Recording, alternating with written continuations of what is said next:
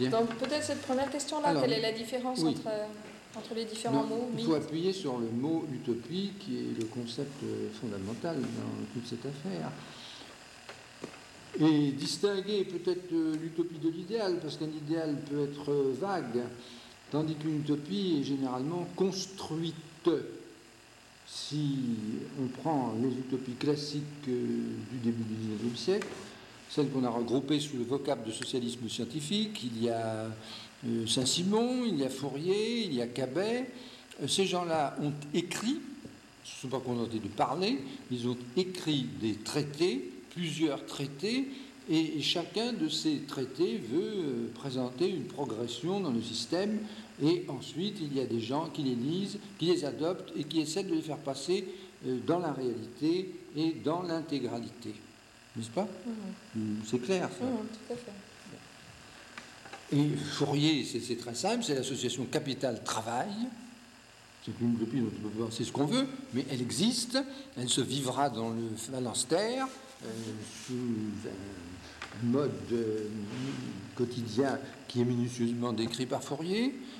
Chez Saint-Simon, ce sont les autorités scientifiques qui doivent remplacer les politiciens vulgaires, les bourgeois pourris d'argent. C'est le régime des génies, des talents, des gens qui sont compétents et qui donc vont nous fabriquer une société nouvelle.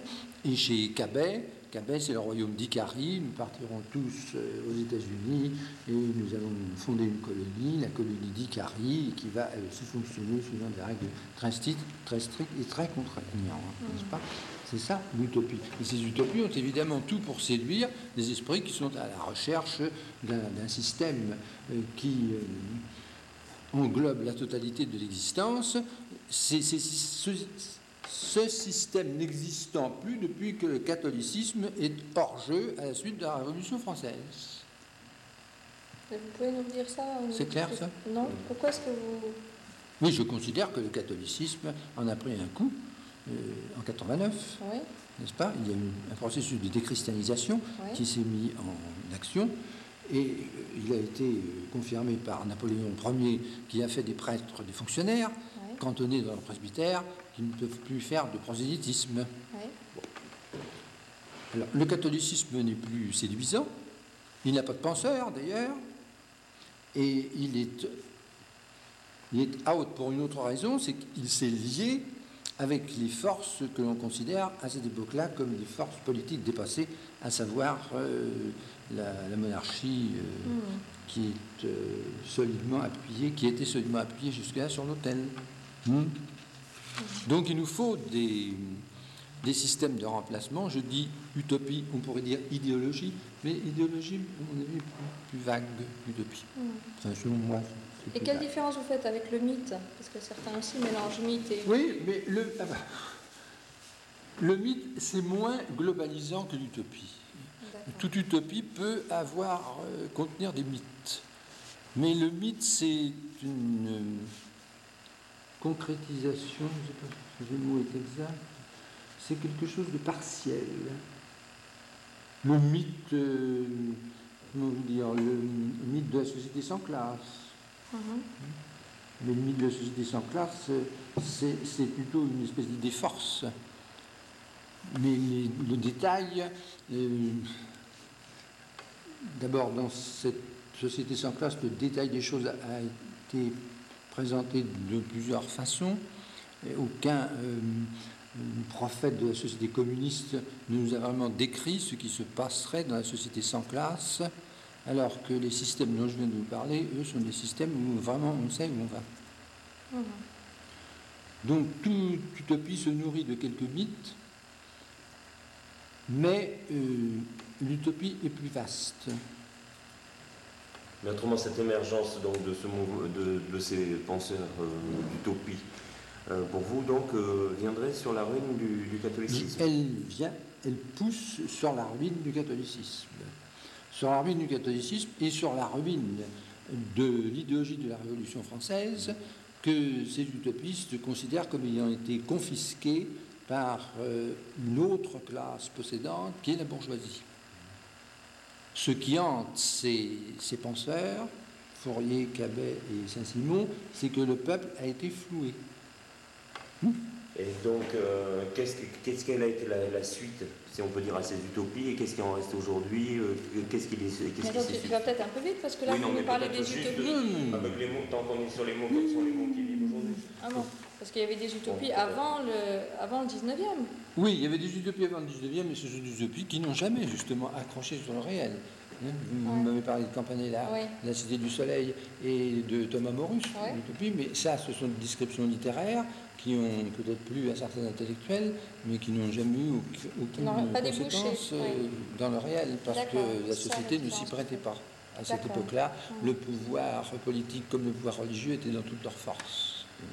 D'accord, ça je comprends. Voilà.